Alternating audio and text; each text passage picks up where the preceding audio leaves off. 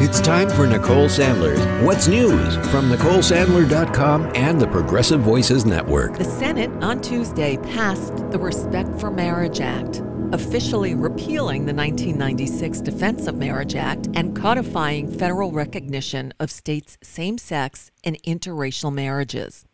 12 Republicans joined every Senate Democrat in the 61-36 vote.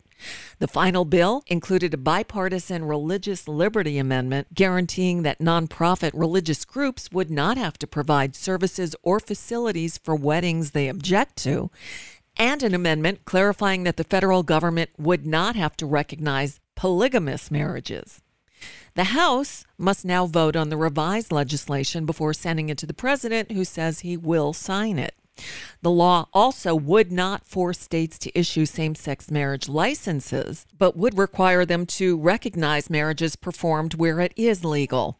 By the way, the 12 Republican yes votes came from Collins, Portman, Tillis, Burr, Romney, Murkowski, Blunt, Capito, Loomis, Sullivan, Young, and Ernst. Now on to the looming rail strike. After 4 of the 12 unions negotiating for 115,000 rail workers did not ratify the deal made a couple of months ago with Labor Secretary Marty Walsh, President Biden called for Congress to step in with a legislative fix to avert what he said would be a devastating blow to the supply chain and the economy. Speaker Nancy Pelosi and Senate Majority Leader Chuck Schumer vowed to act quickly after meeting with the White House and Republican leaders. Pelosi saying, quote, "I don't like going against the ability of unions to strike, but we must avoid a strike." Huh? Well, union officials said that forcing contracts without paid sick leave goes against workers' interests.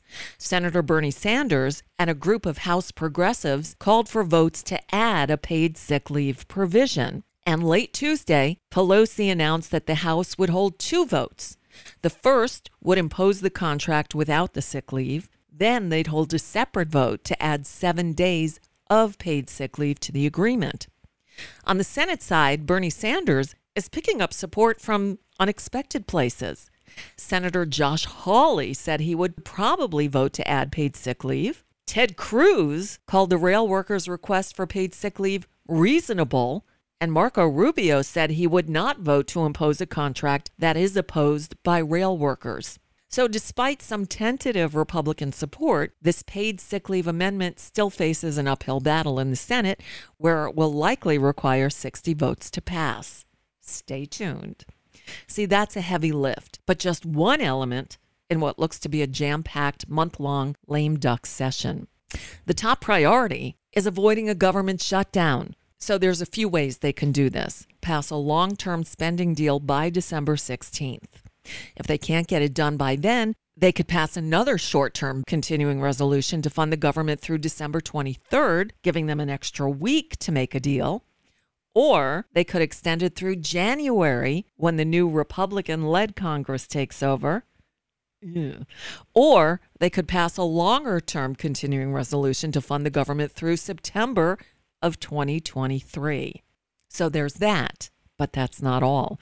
Congress will also decide whether to pass the Electoral Count Reform Act, add additional funding for COVID and Ukraine, and the all-important, usually unanimously bipartisan National Defense Authorization Act, which funds the Pentagon. Good luck to us all. Well, verdicts were announced Tuesday in the trial of 5 Oath Keepers members for their participation in the January 6th Capitol uprising. 2 of the 5 defendants, Oath Keepers founder Stuart Rhodes and a Florida lieutenant, Kelly Meggs, were both convicted on charges of seditious conspiracy, the most serious charge imposed on any of the Capitol insurrectionists so far, a charge that carries a potential 20-year maximum prison sentence. All 5 of the defendants were also convicted on counts of obstructing an official proceeding, a charge that also carries that same 20-year maximum prison term. Now, while we're on the subject of our justice system, over 60 progressive groups, including Planned Parenthood and Demand Justice, called on the Senate Judiciary Committee to investigate ethics lapses at the Supreme Court. This came after allegations that Justice Samuel Alito leaked the outcome of a 2014 decision to members of a conservative Christian group that had been waging a pressure campaign targeting the court's conservatives. That, in addition to new questions about the more recent leak of the decision that ultimately overturned Roe v. Wade. This is also a good time to mention that 7 Democratic senators urgently appealed to President Biden to grant clemency to Leonard Peltier. He's the ailing 78-year-old Native American rights activist who the U.S. government put in prison 46 years ago after a trial riddled with misconduct and racism. Peltier is considered by many America's longest-serving political prisoner. By the way, the 7 senators stepping up are Brian Schatz, Elizabeth Warren, Bernie Sanders, Tina Smith, Patrick Leahy, Ed Markey, and Mazie Hirono.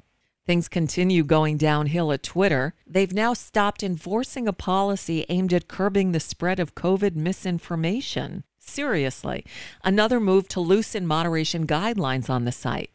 As of September, Twitter had suspended more than 11,200 accounts for spreading COVID misinformation. But in the first 2 weeks after Elon Musk's takeover, the 25 biggest accounts spreading health misinformation had an estimated 57% increase in likes and retweets from the previous 2 weeks. Just inconceivable. And finally, the U.S. men's soccer team beat Iran 1-0 on Tuesday to advance to the round of 16 in the FIFA World Cup in Qatar. After tying Wales and England, the U.S. had to win to avoid being eliminated, and that they did. The U.S. moves on to play Group A winner Netherlands in the knockout round on Saturday, whatever that means. And that's just a bit of what's news. For now, I'm Nicole Sandler. If you appreciate these reports and the Nicole Sandler Show, I hope you'll consider making a contribution. My work is 100% listener supported, and I can't do it without your help. Find out more at NicoleSandler.com, and please click on that donate button.